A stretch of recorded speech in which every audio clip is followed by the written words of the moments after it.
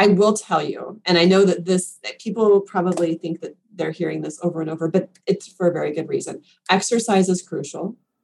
And I think it is, I know it is. I hear people all the time say, when I get busy, I stop exercising, right?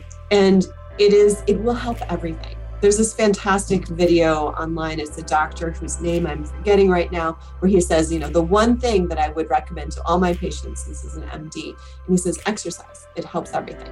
So, whatever that looks like for you, for somebody that might be, CrossFit, HIIT workouts. For someone else, that might be taking a 20-minute walk every day or doing yoga in your living room. So whatever that looks like for you, get moving, keep moving. Hi, I'm Rachel Hollis, and this is my podcast. I spend so many hours of every single week reading and listening to podcasts and watching YouTube videos and trying to find out as much as I can about the world around me. And that's what we do on this show. We talk about everything, life and how to be an entrepreneur. What happened to dinosaurs? What's the best recipe for fried chicken? What's the best plan for intermittent fasting? What's going on with our inner child? How's therapy working out for you? Whatever it is my guests are into, I want to unpack it so that we can all understand. These are conversations. This is information for the curious. This is the Rachel Hollis Podcast.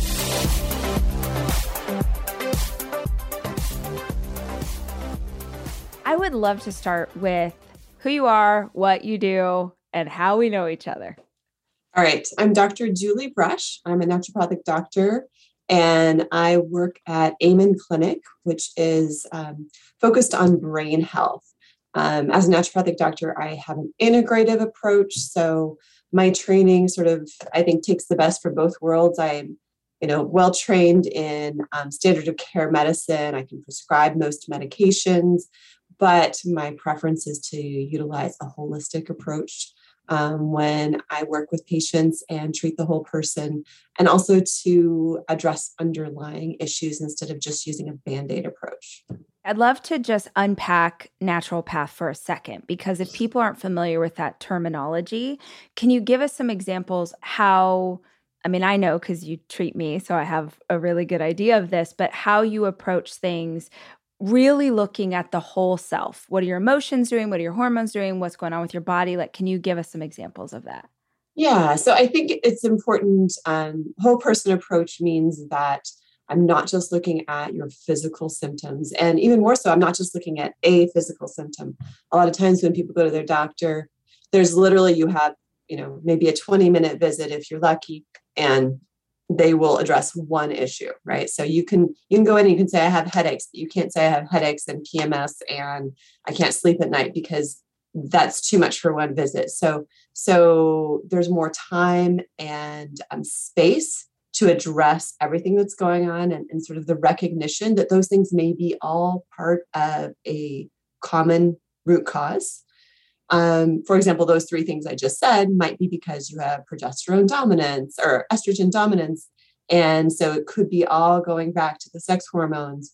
But, you may, if you go to a mainstream doctor, maybe you just get headache medication for, those three symptoms, even though if we address the root cause, which maybe is hormonal imbalance, we actually, three birds with one stone there by addressing that underlying cause.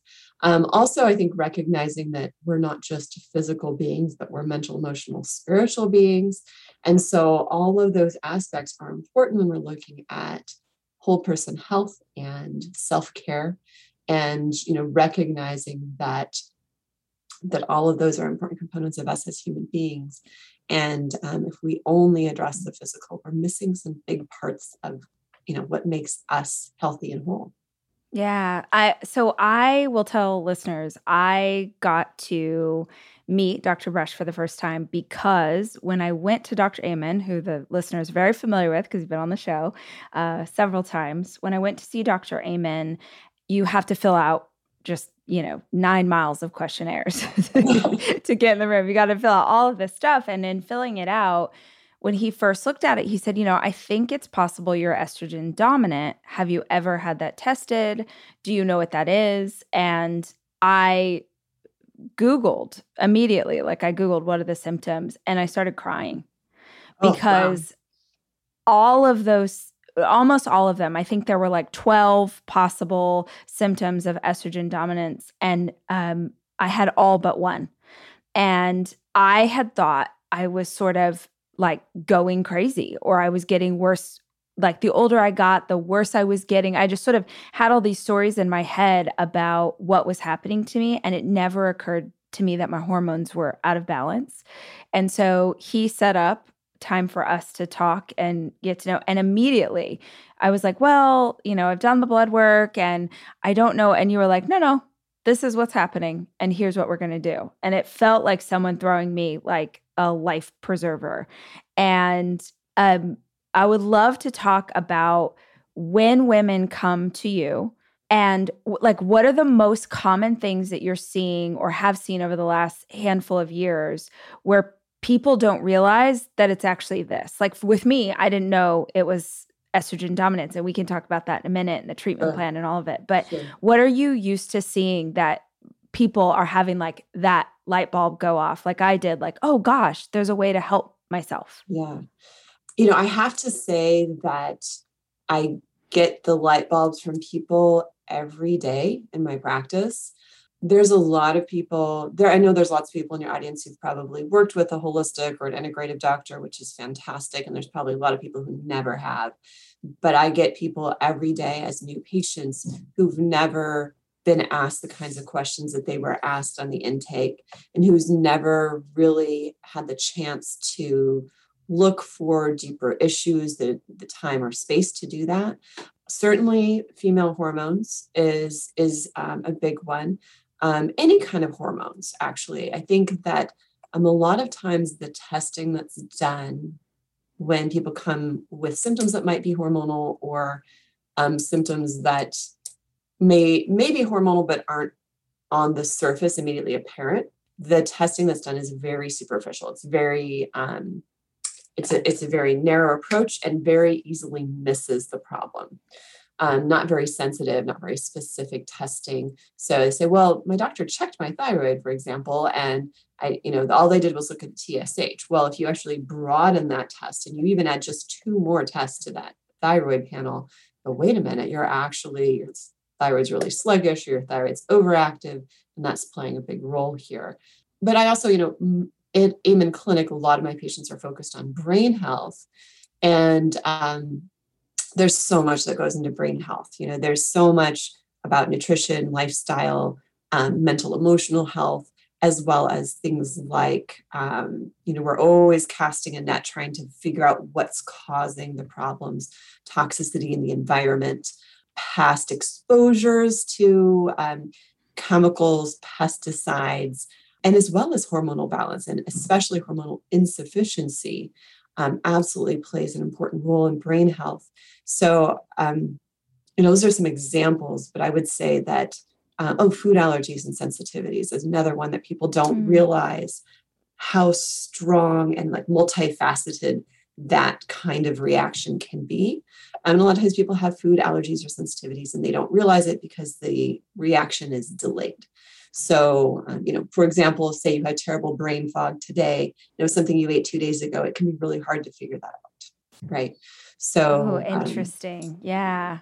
I feel like, because when I was knowing that I was going to get to talk to you and so excited for the audience to get to hear your wisdom, I was thinking, I feel like I don't know if this sounds so cheesy, but you're like a detective. Mm-hmm. And I've never sort of had a medical detective on my side helping to figure out what's going on. And because you and I have talked pretty regularly over maybe the last 6-9 months, even, I don't know how long it's been now. I feel like in the beginning of our relationship, I would have been like, oh, Dr. Brush, can I just get a session with you to talk through this? And now I feel like I'm learning to do that myself. Like I'm like, okay, what happened, or what's different about your pattern? Why are you? And I'm able to kind of create my own solutions. Mm-hmm. When before I thought, oh, this is just the way my brain is made, and there's not really anything I can do. And it's so empowering to understand what's happening or to try and figure it out. And I would love it. Could you tell, just because this was such a huge thing for me, can you tell the symptoms of estrogen dominance or progesterone dominance? Like if somebody's listening to this and they're about to have that light bulb moment that I have, will you walk us through what emotions they might be experiencing that can tell them that something's off with them hormonally? Sure. And, I love that you feel like you've become a detective as well. I agree. I feel like I'm absolutely a detective because when someone comes in initially, now I do sometimes use Band-Aid approaches and I prefer natural approaches when possible, but I do sometimes use medication. But a lot of times I'll use a Band-Aid while we're addressing the underlying issue, just so the patient feels a little bit better in the meantime, while we're doing a little more detective work, a little more digging, maybe a little more testing. And there are, a lot of signs and symptoms of estrogen dominance, and I would say they change maybe a little bit throughout as we age. But I think estrogen dominance is far more common in Western civilization than progesterone dominance. I would say I can probably count on one hand the times I've seen progesterone dominance, but estrogen dominance is very common for a number of reasons. Some very common symptoms in someone who's cycling would be, and a female who's still having their periods, would be PMS. Okay. Especially PMS that's pretty intense. And I usually say, if it's changing your life and your function in that week to 2 weeks before your period, that's a good sign because that's the time of the month that we would naturally expect both estrogen and progesterone to go up and have this nice little peak. If progesterone is not strong, then estrogen has more of a peak than the progesterone. That's when you feel that estrogen dominance the most. Tends to make us very emotional. I like to tell people it's not that you create new problems, but the things in your life that don't feel quite right or feel a little off kilter, or maybe would be normally a little irritating, but something you could live with and just move on from, feel bigger. So those emotional swings can be a lot stronger. And I feel like it's important. I want to just stop on this really quickly because I was raised, my friends were raised, so many women I know were raised to believe you're going to turn into a super bitch the week before. You're going to act like a crazy person. You're going to be mean to everyone. You're going to cry out, and that's normal. And if people don't walk away with anything else out of this conversation, what I want them to hear is that I love that how you said it, like if it's affecting your life in major ways, if you're having that kind of wild swings, something's going on and there is help and there are things that you can do that will make it get better. So before you finish, I just want people to hear that. I love that. And I think it's actually really important that we recognize this is not because you are crazy or, just irrational, because I think that it's really important to understand, have some compassion for the fact that our hormones have a really strong effect on our emotional well-being. And that we can really feel hijacked by our hormones. And it's not a flaw in our character. It's not a flaw in our gender. It is a sign of an imbalance that can be corrected. I don't know if you know this, but a lot of young women who have suicidality, who have depression that gets, periodically to the point where they actually feel like they want to self-harm or they want to, end their lives. There can be the estrogen dominance can be playing a really big role. I can't even tell you how many young women come to me after, a suicide attempt. And when I talk to them more and more, I realize every suicide attempt, most self-harm is happening in that week to 2 weeks before their period. And no way. I just got chills. That's crazy. Do you ever get because the more that I learn about the subject, the more I'm just flabbergasted that women don't have this information. I'm flabbergasted. I do you ever just go what, hello? What? Because it feels like this is stuff that we need to know. And the more that I understand, truly this journey over the last year to balance my hormones is the most self-discovery, is the most compassion I've ever had for myself, is the happiest I've been. Now, balanced by trying to figure things out, and it's not an easy process, but it is truly life-changing. And I'm so grateful that you're here because I just feel like someone today is they're going to be like, oh my God, that's what's going on with me. So sorry, keep going. No, This I is love that. amazing. I want women to be more empowered and I feel like we are largely raised in this sort of mysterious, like this is going to happen to us and there's nothing we can do about it. And I think it's wrong. I think I really encourage women to track their periods, track their cycles, learn more about what is happening at each, part of the cycle. Natural family planning was one of the ways that I learned how to track my own cycle. This was before I went to medical school. I got a book about natural family planning. I was just looking for more natural forms of birth control, not because I was trying to get pregnant, but because I was trying to prevent pregnancy. And this book was it rocked my world because I was like, oh my goodness. Like if I track my cycle, if I track it and I take my temperature, I can actually tell when I'm ovulating. I did not know I could do this. And I could really understand my mood swings, be like, oh, like this is day, 21 of my cycle. And this is when I start to get really emotional. And so then I could sort of put it in perspective. Like my boyfriend was driving me crazy. And I was like, why is he so terrible? And I'd look at the calendar and go, oh, okay, this is what's going on. Yes. And it just helped me kind of ground and be like, okay, I'm not going to feel this bad next week. And so I should maybe take a breath and not start a fight or, confront him head on head. Because right now, like it's not that it's not a problem. It's not as big as a problem as I feel like it is right now. Yes. And so it helped me sort of get centered and grounded in that. Because we have worked together and you recommended this for me, I just want to say for people who are listening, like, how do I track my cycle? How do I even start? I literally have a note section on my phone for every month. And I'll just put like day 10, day 13, day, and I want to say too, I am 39 years old. Before I met you, I don't think that I knew what day 1 of my cycle was.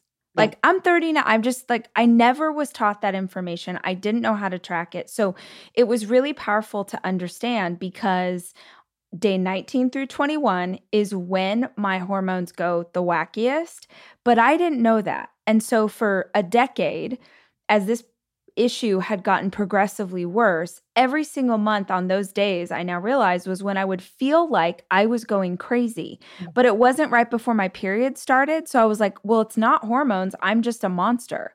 So understanding, oh, nope, it's, the world's ending and everyone, and I'm like, oh, nope, it's day 19. We're fine. Yes. And I found, again, this is sort of the plain detective thing for me. I found that I have to be really conscious of getting vitamin D, just like getting outside, getting in some sunshine. And maybe it's being outside, maybe it's a combination of all the things that's really helped me on those days. Like times that I'm like inside and kind of working through those 3 days of I feel like is when I feel the worst. So tracking and paying attention, even if just to go, okay, I'm cramping today. I'm kind of having some cramps, and then I'll go back and be like, oh yeah, every day on this month, this is when I get the cramps. So it's it's really helpful. Nice. I love that. And I love that you're tracking it on your phone. There's also good apps, for tracking, which can have some really nice additional, it can start to predict, oh, it looks like your cycle on average is this many days. And it'll give you little reminders if you want to. You can, change the settings and it'll say, it looks like you're ovulating on this day. And it can just make it even, you can also like track your symptoms on some of those trackers. I know there's free ones, there's pay ones, but I love that too, because it gives you a platform where you can like put in your symptoms, you can put in, and then look for patterns. And I think the patterns are really helpful. Really helpful if you're trying to figure out what's going on with your cycle, if you're trying to say, to go back to your question about estrogen dominance, typically people who do have estrogen dominance, and let me just say it out loud, day 1 of your cycle is the first day of your menstrual bleed, right? So anyone who didn't know that, that's considered day 1. Yes. When you're talking with and like really bleeding, because I will spot a little bit like a couple days before, but it's like really bleeding. That's when day 1. Yeah, got it. And it's very I would say people with estrogen dominance, Typically, it's in starting around day 14 or even a week later, day 21, until the till the next day one. So it's usually day one is the first day of your period, and then around 3 weeks later to the end of your cycle. But for some women, it's even 2 weeks later to the end of the cycle. And that estrogen dominance, again, lots more of the emotional swings. Not uncommon to also have some women have cramping. Lots of women have breast tenderness, maybe holding on to water weight. So a little more like feeling puffy and bloated. Yeah, exactly. Those are really classic symptoms. Some women also experience poor sleep. So they don't sleep as soundly, or they wake up more. Even before perimenopause, before your cycle starts to change, some women will have night sweats or hot flashes. And so those are some very common symptoms, I would say, of estrogen dominance.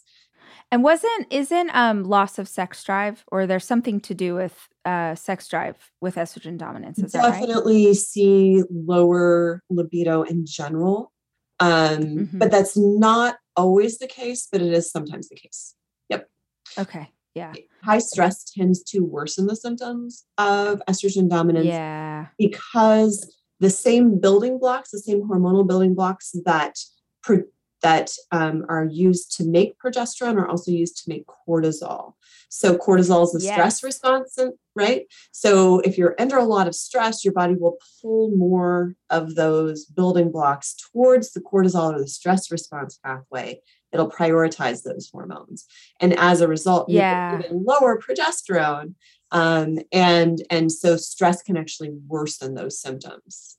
And this was something you taught me, which was really helpful, was that piece was like, I remember after, I guess maybe the first of the year or something, we had like a regular session and I was like, yeah, I've been feeling off, whatever. You're like, okay, well, what's going on? And I said, no, I'm feeling great. I just ran a marathon. And you were like, okay, you just ran a marathon. And I was like, and I did. I had COVID. You were like, oh God. Okay, well, your hormones are going, you were like, I probably would not have recommended that you run a marathon when you were just sick, because you're trying to balance these hormones, and progesterone's an issue, and exactly what you just said. So even learning that those types of things would throw me off is really helpful. And I'd love for you to talk about the oils and seeds, because this protocol, this is like a game changer, and it's so easy. It's so easy to incorporate it into your life. And it has changed mine. So will you please tell listeners what it is and why we use it? Yeah, absolutely. So you're talking about the alternating oils and seeds protocol, which help to give your body the type of essential fatty acids or healthy oils that you need at the specific types of the parts of the cycle.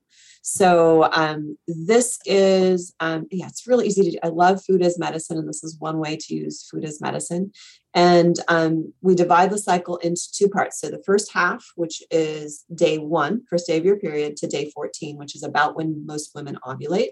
And then days 15 through the end of the cycle, or the next day 1 is the second half.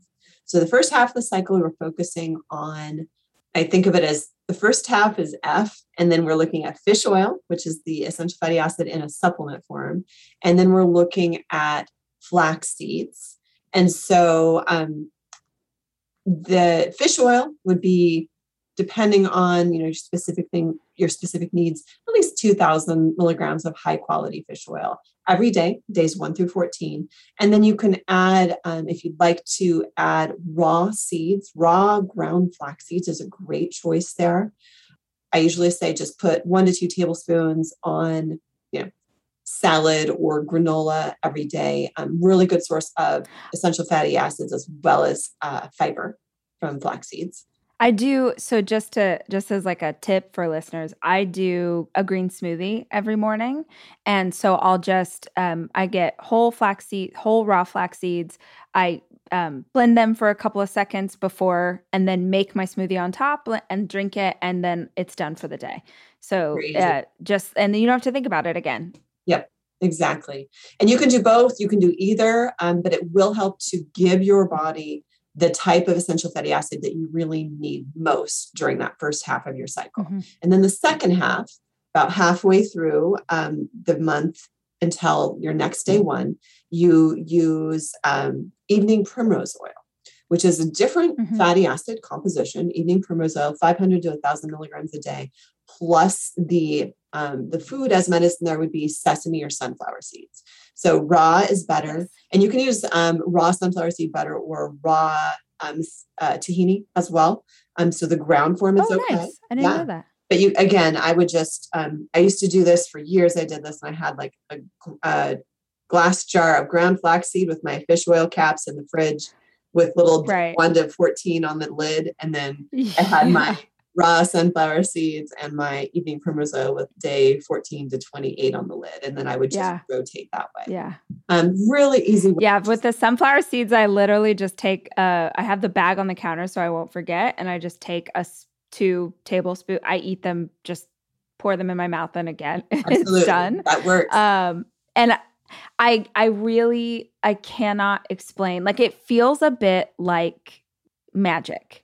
I know it's not, but I remember when we first started talking afterwards and I was like, I'm really good. Like I'm the happiest I've been in a decade. Like I didn't even know it was possible. I feel like myself. I feel like I forgot what this felt like to feel this good. And I know it works because not this month, but the month before, I just was like confused and thrown off and I wasn't doing my oil seed regimen correctly. And oh, blessed assurance, like things went so wrong. So we talked about this. I had a period where I thought I was like hemorrhaging. Like I could not stop bleeding. And this month I was so strict. Dr. Brush would be so proud of me. I just had the easiest, nicest period. Oh, that's lovely. I was like, good job, uterus. Way to go. Way to do it the right way and not destroy my life. So I was like, oh, this is such a simple thing. And it really does help so much. I love that. Yeah. And it is simple, but it is, it's just putting that self-care in there and just giving your body what it needs so that you have better balance. And, we really don't do a lot of that. We're very busy. Yeah. In our this culture, we're very busy. We push ourselves. We overcommit, and we don't take that like extra minute to say, "Oh, you know what? This is going to help me take really good care of myself, so that I'm in better balance." And I love that that's really working well for you. I would love to hear your opinion on birth control. Specifically, I guess, medical or whatever you would call it. What's the terminology? Like when you're using a pill or an IUD or something like that. Hormonal birth control, is that what you call it? Hormonal birth control. Yeah. Yeah. So like oral birth control. Yes. Okay. So I just have had, I'm not on birth control. That was a decision that, you and I talked through quite a lot, but I really felt like I had worked so hard to get my hormones balanced. And kind of every time I tried those types of birth control, I just felt like I was going crazy. And the more and more I talk to women on my team, older women, younger women, I feel like a lot of women think that they have to be on birth control in order to prevent pregnancy, even though the symptoms and the side effects, and this is not for everyone, I know, but that they're having horrible side effects. I mean, I just watched this video. This is so random, but Hailey Bieber, who's Justin Bieber's wife, had a blood clot and was telling the story of she realized after the fact she should not ever have been on birth control, but she didn't give her doctor all of the facts. And so she went on birth control and super dangerous, like had a blood clot and had a mini stroke. It was crazy. And she's like 25 years old. Yeah. So I thought, man, this is a thing that we don't realize, like if your body's reacting that much to something, that maybe we need to take a closer look. And also there are alternatives. So how do you advise people when they're trying to decide if they should be on birth control or not? Yeah, I think that's a really good question. I think that For some women, hormonal birth control is well tolerated and is a good solution for them. It is very effective, right? But I do think that I see a lot of patients who don't like how they feel on birth control. Yeah, certainly. I didn't know that happened to Hailey Bieber. That is a risk that comes with anytime you're taking hormones. You do incur a risk that you're adding extra or exogenous hormones to your body. So things like increasing blood clot risk, things like increasing cancer risk. Anytime we add hormones, hormonal cancer, things like ovarian cancer or endometrial cancer or breast cancer risk. Now, most of the cancer risk is low. There's been lots of testing on that. But also, things that we don't always talk about. So oral birth control can reduce libido and ability to orgasm. So it actually can affect intimacy in relationships. And for some women, they don't like what it does to their mood. For some women, it's helpful. So sometimes for PMS or PMDD, which is more serious PMS, oral birth control can be helpful. And some women actually find that to be to calm those symptoms down. But unfortunately, lots of women find that that's not the case. They feel unwell or even worse as far as mentally, emotionally on birth control. There are other good options out there. I mentioned natural family planning, which I really actually love when people are committed. Yeah. And I think it's a really good option when someone is really committed and also has a committed partner. So if you're in a long-term committed relationship, you want to use natural family planning and your partner is into it too. Like they're tracking with you. They're paying attention to, we need a backup method because we're in that 5-day window where you might be fertile, or we should do something else besides have intercourse during that 5-day period so that we're extra careful. That's a great opportunity to use natural family planning. It's really empowering, but it's really easy. We're all human. It's easy to sort of not pay attention for a month. Or again, if you don't have a partner who's sort of your backup paying attention, it's not necessarily a very good option in that case. Or if you have a really irregular, unpredictable cycle, then it can be harder, right? But for people who have predictable cycles and an engaged partner, awesome opportunity. The barrier methods like cervical cap, diaphragm, those are a little bit less common these days, but they're still available. Condoms for the male, that still works. I believe it's somewhere between 90-95% efficacy. So it's not 100%. And gosh, I wish it were, but there's that piece of it. I'm a huge fan of IUDs. And IUDs there's hormonal kinds and there are non-hormonal or copper IUDs. And when that's a good choice for a woman, not all women tolerate that either. But wow, it can be amazing because it is out of sight, out of mind. You don't have to think about it or put any additional effort in. And it's there just quietly doing its job, preventing pregnancy. So that's a really good option. And something you told me that I thought was really interesting because I had never heard this before was that the kind of birth control that, like a pill that you take, has a stronger, like way stronger hormones than an IUD because it has to pass through so much of your body. And it's basically like, forgive me if I'm saying this wrong, you could say it in a better way, but it's like there has to be enough hormones left by the time it gets to the right place. So it starts with much more, so it affects you more emotionally. Yes. So it has to survive the first pass effect in the liver, which means you absorb it and then it goes through your liver and then it's distributed into the bloodstream. So you do have more. So there's a couple things going on there. So one is it's putting an additional workload on your liver. Your liver has to break down those hormones and kick them out. And I think that's one reason why a lot of women don't tolerate it well is that maybe their liver pathways are a little bit bogged down or a little bit slower than the average. And they end up with a lot of sort of maybe a backup of the hormones that are trying to clear from their system or get processed by the liver. So yeah, you do need more in order to get that effect. Hormonally, if you use an IUD, you have a stronger local effect, but less strong circulating hormones that end up getting passed through like the liver and kidneys, for example. And so I find that it often is better tolerated to do like a hormonal version of the IUD as opposed to the oral. So a lot of times women, they're like, oh, I didn't really love oral, but it didn't like make them crash and burn. I'm like, what about a hormonal IUD? That might be better tolerated. You might find that the level of hormones from an IUD are just going to feel a lot better than the oral did. So yeah, I'm a huge fan of IUDs when it works. And I love the copper IUD for women who don't tolerate hormones well or who don't want to take in extra hormones. I don't know why it doesn't get suggested more by OBGYNs. I think it's because you have to expect heavier bleeding and heavier periods for a period of time, usually 3 to 6 months. You're going to have a heavier period. You might have worse cramping. So if women already have really heavy periods and heavy cramping, like that thought makes them go, oh, I don't think so. Yeah, that's why I didn't do that one, because I was just like, I can't. I'm already in it. I can't have any more. Yes. But I feel like I've figured out how to, manage all of that. We hope. Yes.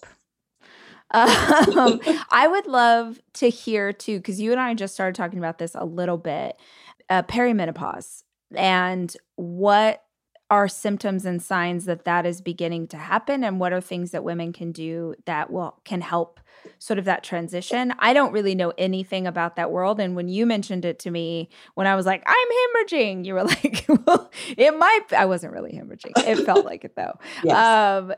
You were like, oh, it might be perimenopause. Like your cycle might be starting to change. So could you talk to us about that a little bit?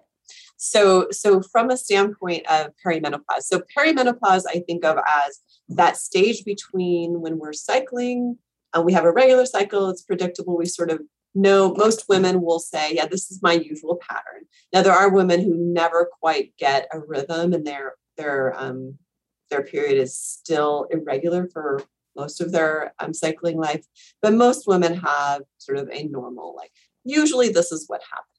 And typically somewhere between around like late 30s, early 40s until around 50, give or take 5 years, we get to perimenopause, which means like typically, so say a woman starts to have a cycle at 13 and until around 40, it finds a rhythm and we can usually predict around, my cycle is usually say 28 days. It lasts about 5 days, blah, blah, blah. But when you get to perimenopause, something changes. And so women will come to me and they say, well, maybe they're 40 and they say, all of a sudden, like I'm becoming less predictable, or my periods are getting lighter or sometimes heavier. Or, I have 3 cycles in a row, just like always. And then my next cycle is 40 or 50 days instead of 30. And this is the pattern, is a change from the pattern. Okay. We just notice that there's changes. All of this predictability that's been happening for 20, 25 years is now changing. And so that changeability is a characteristic hallmark of perimenopause. We also might find that sometimes the PMS is getting worse. Sometimes it's getting better. Sometimes we're noticing like that changeability in the 2 weeks beforehand is not as bad as it used to be. We can see increases in things like anxiety. I've seen anxiety flare with those changes as well. And sometimes depression, brain fog. So sometimes women will just be like, I feel like, it's just used to be so on everything. And now I feel like I've got kind of this cotton in my brain. And so a lot of those changes can start to happen in that period of time when things become less predictable with our cycles.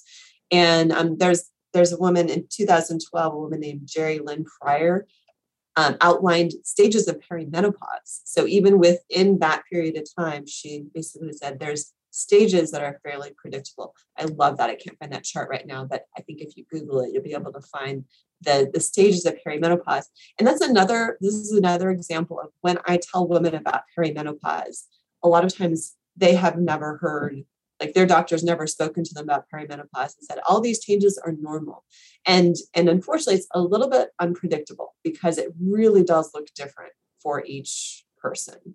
But the thing that is a commonality is a change in the predictability of what's been going on before. So now things are less patterned, less predictable. And there are some really nice ways to balance that. The alternating seeds and oils is one example. There are lots of herbs. Somebody who is practiced in herbal medicine, there's some really nice herbs that can help balance the hormones. And one of the things I do the most often in perimenopause is to support the adrenals or the stress response, because it's something we haven't really talked about yet, but the stress hormones, the sex hormones, and the thyroid hormones are sort of in this triangle. And there's all these feedback loops in this triangle. These three hormonal systems are constantly trying to support one another in our bodies. And so whenever I look at the person and, from a whole person approach, if we see that there's symptoms that are sex hormone related, we also want to make sure we're paying attention to the stress hormones and the thyroid hormones, because those systems are trying to balance the imbalanced sex hormones. And that can throw those off as well. So we want to make sure those three systems have good support, are in good balance. If we just sort of tweak one side of that triangle and not recognize the other two are important, then we can actually throw things off balance. So when you're trying to help people learn to support adrenals and balance it, is that supplements that you're taking? Is that lifestyle? Is it sort of a combination of all the things? I would say it's a combination, right? Stress, part of the stress response or the adrenal response is looking at both. I like to ask women, are there things that you're overcommitting to? Because reducing the stress where you can will help, right? And then the second piece of that is, how are you responding to the stress that you have? Because we all have some stress, and some of our stresses are unavoidable or important parts of our life. So how can we handle that stress in a healthy way? Because that will help to reduce the stress response and reduce the effect of the negative effects of stress on our lives and our bodies and our minds.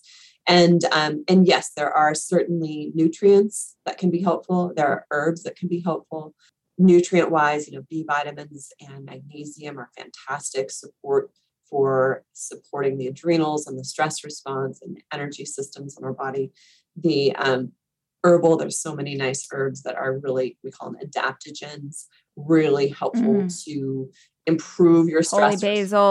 Holy basil, ashwagandha, rhodiola, really nice examples of adaptogenic herbs that really help us to sort of strengthen our response, our healthy response to stress, and prevent us from getting too anxious or depressed in response to stress. Mm-hmm. And the thyroid is really, I often refer to the thyroid as the canary in the coal mine. Our thyroids are really sensitive to toxins in the environment, often sensitive to food allergies or sensitivities. And also the thyroid needs some really important trace minerals and nutrients for good function. Things like zinc and selenium, really important for thyroid function. And we can do things like supplement them, but even things like Brazil nuts, a fantastic source of selenium. And oftentimes if people need a little thyroid support, you can get some healthy fats and some protein and some selenium by eating a couple of Brazil nuts every day. Really easy food as medicine. There's a great book. It's a little dense if people aren't into this, but just speaking of foods and the incredible effect they can have on us, there's a great book called How Not to Die.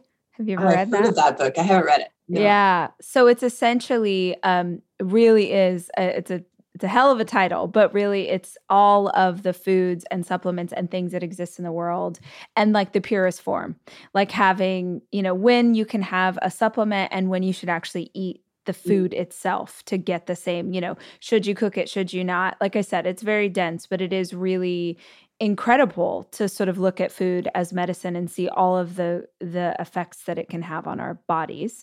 And that the flip is also true. Like when you are eating things and don't understand that you feel like crap today because of you had a sensitivity to something you ate a couple days ago. I'd love to ask, I really want to be conscious of your time because you have a very busy schedule.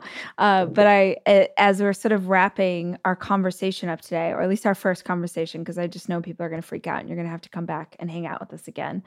Are there simple things that you would say across the board, you're seeing consistently that if people did these 3 things or this one thing, or, if people drink more water or did, that maybe our listeners haven't really thought of before, that it's a simple fix, but it really helps. Like, for example, obviously not that you could tell a bunch of people to take different things, but one of the supplements that I take because of our time together is Vitex or Chase Tree Berry. Yes. And I remember saying to you, like, I feel so good. I don't know what's going on. And you were like, honestly, people say that supplement's like magic. And it really, it's the most amazing thing ever. I've told so many people. I've sent people to you because I'm like, she, has been so helpful. Are there things like that you're like, guys, if you would just up your B vitamin or do this thing, it would really improve the quality of your life? It's a good question. There is no magic pill. Yes. I wish I had one, but let's see, the Vitex can be really magical when women have progesterone dominance. So that is true. Or estrogen dominance. Yes, I misspoke. Estrogen dominance. You are correct. And it can be incredible at improving that progesterone level relative to estrogen. And so it is when that's the case, it is close to magical for women who have estrogen. Oh my gosh. And it's tough because I get annoyed by the websites that have magical cures, because I really think, I just want to say this, I think that individualizing our medicine to the individual in front of us is the most effective way to be a good doctor. So I really try to sort of clean slate. Let's look at the person in front of me. What's going on with him or her? And I think that when you're working with a doctor, that's really important. I don't look at a person and say, this is, estrogen dominance. This person may have that, and they also have this other complex history and these unique components about their lives and their health that make them who they are and bring them in front of me. So there are no magic pills that will help everyone. And I think that's whenever I see, marketing saying this will do all of these things and this is all you have to do. No, it's not true. I will tell you, and I know that people probably think that they're hearing this over and over, but it's for a very good reason. Exercise is crucial. And I think it is, I know it is. I hear people all the time say, when I get busy, I stop exercising. Right. And it will help everything. There's this fantastic video online. It's a doctor whose name I'm forgetting right now, where he says, the one thing that I would recommend to all my patients, this is an MD, and he says, exercise. It helps everything. So, whatever that looks like for you, for somebody that might be, CrossFit, HIIT workouts. For someone else, that might be taking a 20-minute walk every day or doing yoga in your living room. So whatever that looks like for you, get moving, keep moving. I love that you notice like going outside is huge for you. And I think we can also get very insulated in front of our computers or in our work environment or in our home environment and forget to take time outside in nature. And these are so valuable and I think so crucial to our mental, emotional, and physical health. My top 3 supplements that I recommend on a regular basis are probably fish oil, probiotics, vitamin D, and then probably the next one would be an active B complex, right? But those aren't right for everyone. They're right for many people, and they're quite safe for many people. Get your vitamin D levels checked. Really important. Get some sun on your skin without sunscreen. Don't get burned, but a little bit of sun on your skin is actually really important for vitamin D production. And there's a great app for listeners if y'all haven't used it before called D-Minder. I love D-Minder. So you will say like where you are, how much clothes you're wearing, is it cloudy? Is it that like you sort of put it all into the app and then it'll tell you based on your skin type, and it's really smart. Like it'll tell you how long you can be in the sun, like until you get the D that you need, and also before you get burned. Yes. So it's great, I love especially that. coming up on summer when people are like, I don't really know. It will literally, an alarm will go off and it'll be like, get out of the sun, you've had too much, like, go, get out of Yes. here. And you can even put if you get when you get your vitamin D level checked, you can actually put your vitamin D level in there and it'll tell you, what it's going to be doing. And it tracks really well. I've had a couple of Yeah. patients really get into the D minder, and I think it's really, really cool and it works really well. I love that. And I will tell you, I think that more and more as I work with brain health, the value in some type of a meditative practice, whether it's Yes. meditation, breathing exercises, journaling, really valuable to center, to 100%. calm the nervous system, to support your stress response. Really just incredible what even 10 minutes a day of some intentional breathing, or put an app on your phone that walks you through a little meditation, can really be incredible. We don't take enough time for self-care in this culture. It's not valued, Yes. especially as women. We're so busy taking care of everyone else that the self-care doesn't get valued and prioritized like it should, and it can really make a difference. I think that one is especially powerful. Meditation is especially powerful for anybody who struggles with anxiety, especially. I mean, it helps everybody, but as a person who has really battled anxiety in the past, meditation was what allowed me to separate myself from my thoughts, which was one of the most powerful skills I have learned as a human being, is to understand that I don't have to live inside a swirling, anxious thought, that I can sort of separate myself and be like, actually, that's not true. That's not that I love that's that. something that you're making up in your head, especially when it comes to hormone imbalance, because when my hormones were so out of whack, my anxiety was 1,000 times worse. So meditation sometimes was the only thing that could really get me to separate. And I do feel like you want to establish a meditative practice when you're doing okay, so that you have the habit for when you're struggling. Like if you're waiting till the moment that you feel anxious to try and learn to meditate, you're probably going to have a bit of a hard time. So it's why establishing things like exercise and meditation can really be helpful to create sort of this routine so that you can slip back into it, especially when you need it the most. That's excellent advice. I absolutely agree with you. Practice Yes. so you can use it when you need it. You can access it. Yeah, Absolutely. absolutely.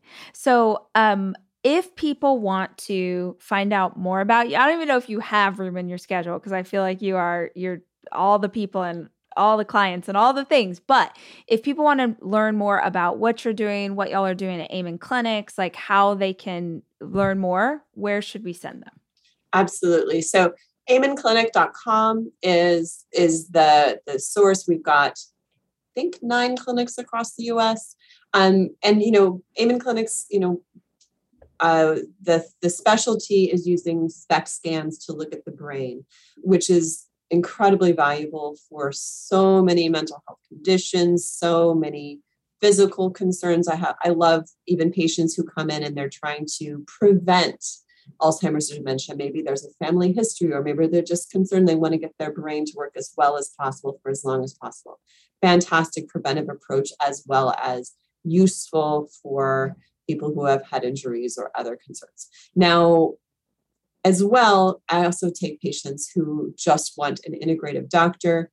We don't have to do brain scans, so I do have patients who are just integrative patients, aside from the brain health focus and aside from the SPECT scan. So I am taking new patients. You can't always get in immediately, but I am taking new patients, and I love working with patients and being a detective to figure out what's going on and how we can address things using a holistic approach and get to the root cause. It's just such a valuable approach. And I really think people are ready for an approach that, where we really are listening and taking in all of the components of who we are as people, and recognizing these all play an important role in our health. Yeah.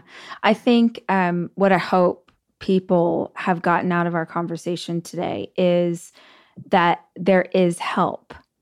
There is help. Absolutely. There are things that you can do. And it's not even fruit way up at the tops of the trees. It's low hanging fruit. It's things that you can buy at your grocery store. It's changes you can make in your life that will make you feel so much better. And if nothing else, I hope that our conversation sort of sparked some curiosity, and maybe people do a deeper dive and research more and kind of start to walk down their own path to healing. So I love that. Yeah, thank you so much for hanging out and the time. I'm so grateful. It's so nice talking with you. And I want to just say, Rachel, just if people are interested in finding a good integrative doctor, I mean, there are lots of us out here who are doing fantastic whole person health, integrative approach, naturopathic approach. Naturopathic.org is a great resource to find licensed naturopathic doctors. We're licensed in about half of the states. And so it's important you do find someone who's gone to a 4-year medical school like I have. And there's also MDs who have integrative training as well. So there's lots of good options out there. You have to look a little bit for the right person that's the right fit for you. But I just want to encourage people to find a doctor who is really going to listen and take a holistic approach if that's what they're looking for. Love that. Love, love, love. Thank you. Thank you so much. With This you, has Rachel, been awesome. Yeah. The Rachel Hollis podcast is produced by me, Rachel Hollis. It's edited by Andrew Weller and Jack Noble.